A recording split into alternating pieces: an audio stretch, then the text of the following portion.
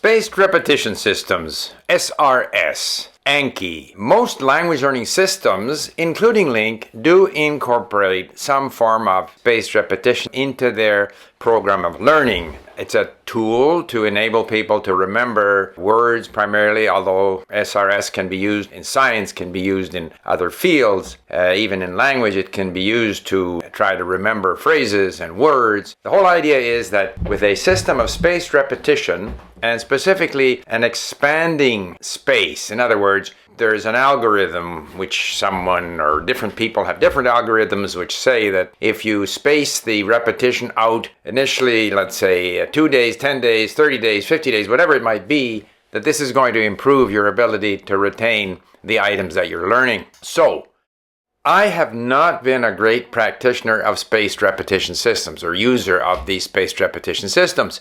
I did, however, use a form of spaced repetition when I was learning Chinese characters a long time ago, 50 years ago.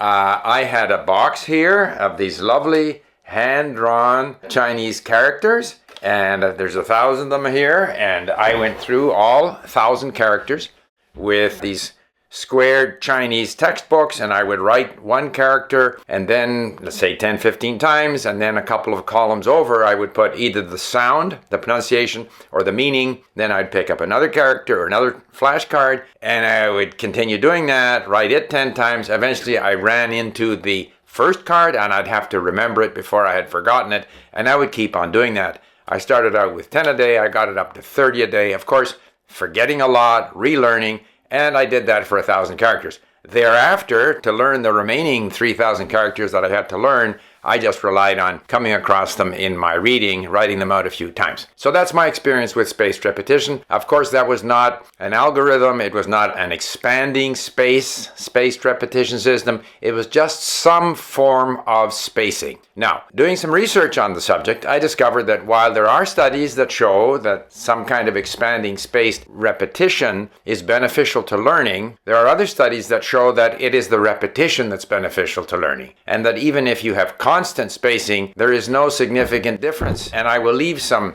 links here in the description box so that you can go and check these different people out. So it's not obvious that all of the research confirms that what we consider to be spaced repetition, this expanding spacing, is all that beneficial for learning. Now, the next thing is applying this to language learning, because it's one thing if we're learning, facts, scientific facts, even historical data, or even in the case of my Chinese characters, while these characters were being learned sort of away from any context, at least there is a significant connection between the characters, because there's a lot of repetition of elements in these characters, so that I was learning and getting a greater and a better sense of how these different elements combined in these characters that I was learning. When we're learning words, there still are some elements of components, but it's not as clear as was the case when I was learning Chinese characters. So when we learn a language, of course, we're concerned about input, we're concerned about comprehension, and we are concerned about producing the language. And so we need words in order to understand the language and eventually to produce it. And as you know, I'm a big proponent of input-based learning, getting the language in you, getting words in you so that you understand the language and eventually can use it. So in studying how the brain learns, there is a thing called event-related potential, which measures how the brain deals with sentences that it hears or reads. So the brain tends to predict what's going to happen in this sentence or phrase or whatever. And it basically has certain predictions in terms of the meaning, sort of the semantics if you want, and in terms of the syntax, in other words, how the structure should work. Based on its familiarity with the language, its exposure to the language, it makes certain assumptions. And in this way, researchers are able to tell what is important for the brain to be able to understand that sentence. Well, it turns out that while frequency of exposure is extremely important, lexical frequency, in other words, how often they've seen the word, however, as the learner has more and more exposure to a variety of contexts, the lexical frequency, in other words, frequency as a factor, becomes much less important than previous exposure to a variety of different contexts. And in the description they talk about the lexical frequency being sort of a bottoms-up bits and pieces approach to how the learner reacts to words and phrases in a sentence, whereas over time, with enough exposure to the language, it's more of a top-down form of reaction that dominates our ability to understand and eventually to predict what's going to happen in the sentence, or to react if what happened in the sentence didn't correspond to what our brain expected.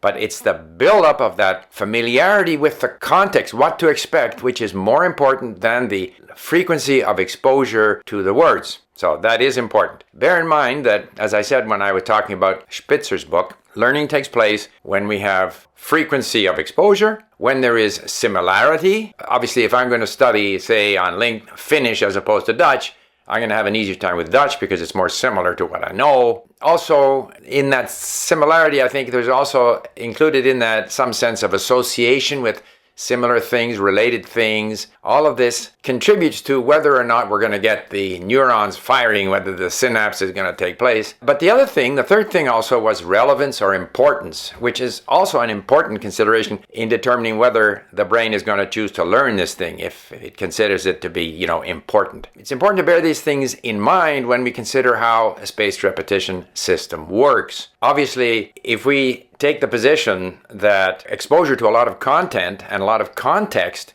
reduces the importance of the frequency of exposure to the word itself, that's a consideration. And if our approach to comprehension is very much tied up with context and relating words to other words in context that we have seen before, structures that we have seen before, it reduces the specific importance of just the frequency of exposure to the word, which is kind of what spaced repetition system tends to stress. That's insofar as comprehension is concerned. Now let's look at production. The interesting thing about production is that planning and memory are located in the same parts of our brain. Because to plan something, you have to be able to remember something that you want to plan to do in the future. And when we produce a language, apparently, and I'll leave a link to this in the description box, there's a lot of planning involved. What are we going to say? How are we going to structure it? Which words are we going to use? And the planning involves a process of, first of all, using the easily retrieved words first, because that gets you going, reusing patterns that have worked for you before, and suppressing those things that might seem similar but aren't relevant.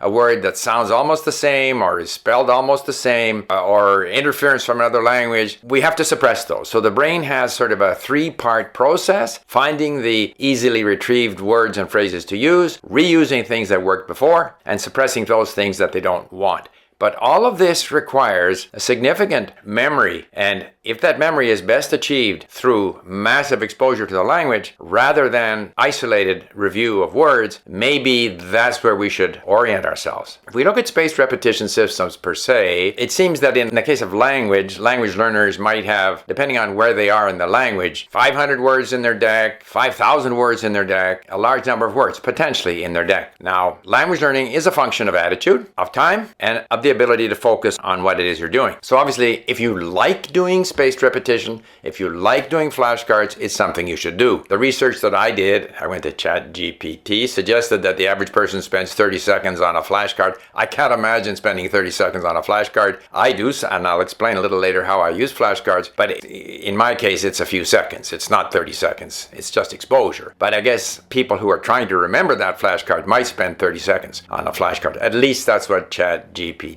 told me. So, if we look at word frequency, as I've said before, word frequency declines very, very quickly. So in the most frequent words, obviously just in any context, you are going to get exposed to the very frequent words. The bigger issue is, if we look at word frequency, and I'll show you a list here, and you'll see that words that are in the 50th spot in terms of word frequency, or 500th spot, or 5,000th spot, may only appear once or twice in a book. In other words, these statistics were based on Google's corpora of content, but some of these words, even fairly common words like, road or I don't know, whatever, they may not appear that often. So how are you going to learn them? Obviously, you can guide the process. If you're reading Harry Potter, the word Harry is going to appear a lot of times. I've never read Harry Potter, but words having to do with magicians and so forth are going to be there more often. If you're talking about economics or history, there are certain relatively rare words that will appear more often.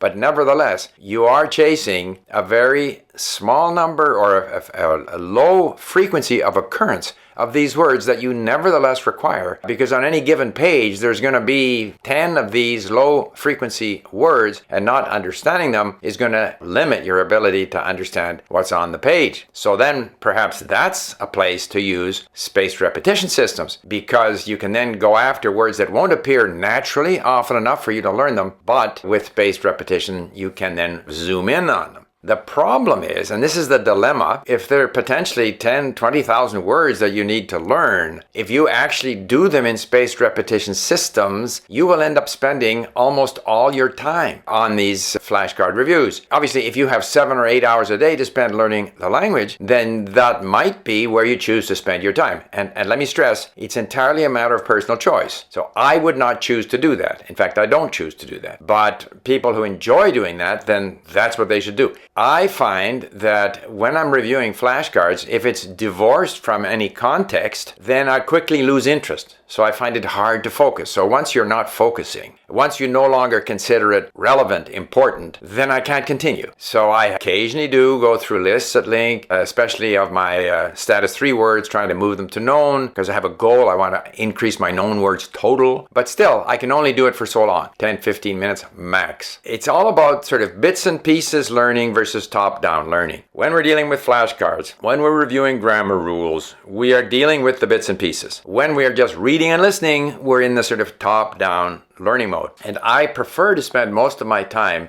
in a top-down learning mode. But sort of a compromise, which I now really enjoy doing in the case of my Persian, given where I am, call it a B1 level in Persian, still struggling with a writing system that's still not very familiar to me. I enjoy going into sentence review. The content that I'm using is time-stamped. I can listen to it, I can go through it, look at the words that are still not known to me. I'm still dealing with content that I've read before, so there are no more sort of unknown words, but there's a lot of yellow words that I still don't yet know. If I want to, I can go into any one of these sentences and go through the matching pairs flashcards exercise. I can go through the exercise of reconstituting the sentence. So that's really sort of drilling down into bits and pieces learning, which of course slows me down. So I don't do a lot of it. I do it on a sampling basis because I think it helps give me a better sense of the structure of the language. It just increases at some level my familiarity with the language, even though it slows down my taking in as much of the language as possible. And I think the lesson here, or the message that I would like to end with, is in language learning, of course, our attitude is important, the amount of time we spend, and remaining focused so that we pay attention to what's happening in the language. So therefore, we need to do what we like doing. We need to do what we're going to happily spend time doing, and we need to do things that we think are important so we remain focused. And so I don't think any one system, you should do this or you should do that, you should use SRS, should not use SRS. I don't think that's good advice. We never really know when we're engaged in some language learning activity how effective that activity is compared to some other activity. We know that as long as we are engaged with the language in some way, we are learning. Now, are we learning less well than if we were doing something else? Are we learning faster than if we were doing something else? It's very hard to tell. If we have a sense that we are improving, if we have a sense that we are enjoying the process, then we should continue doing what we're doing.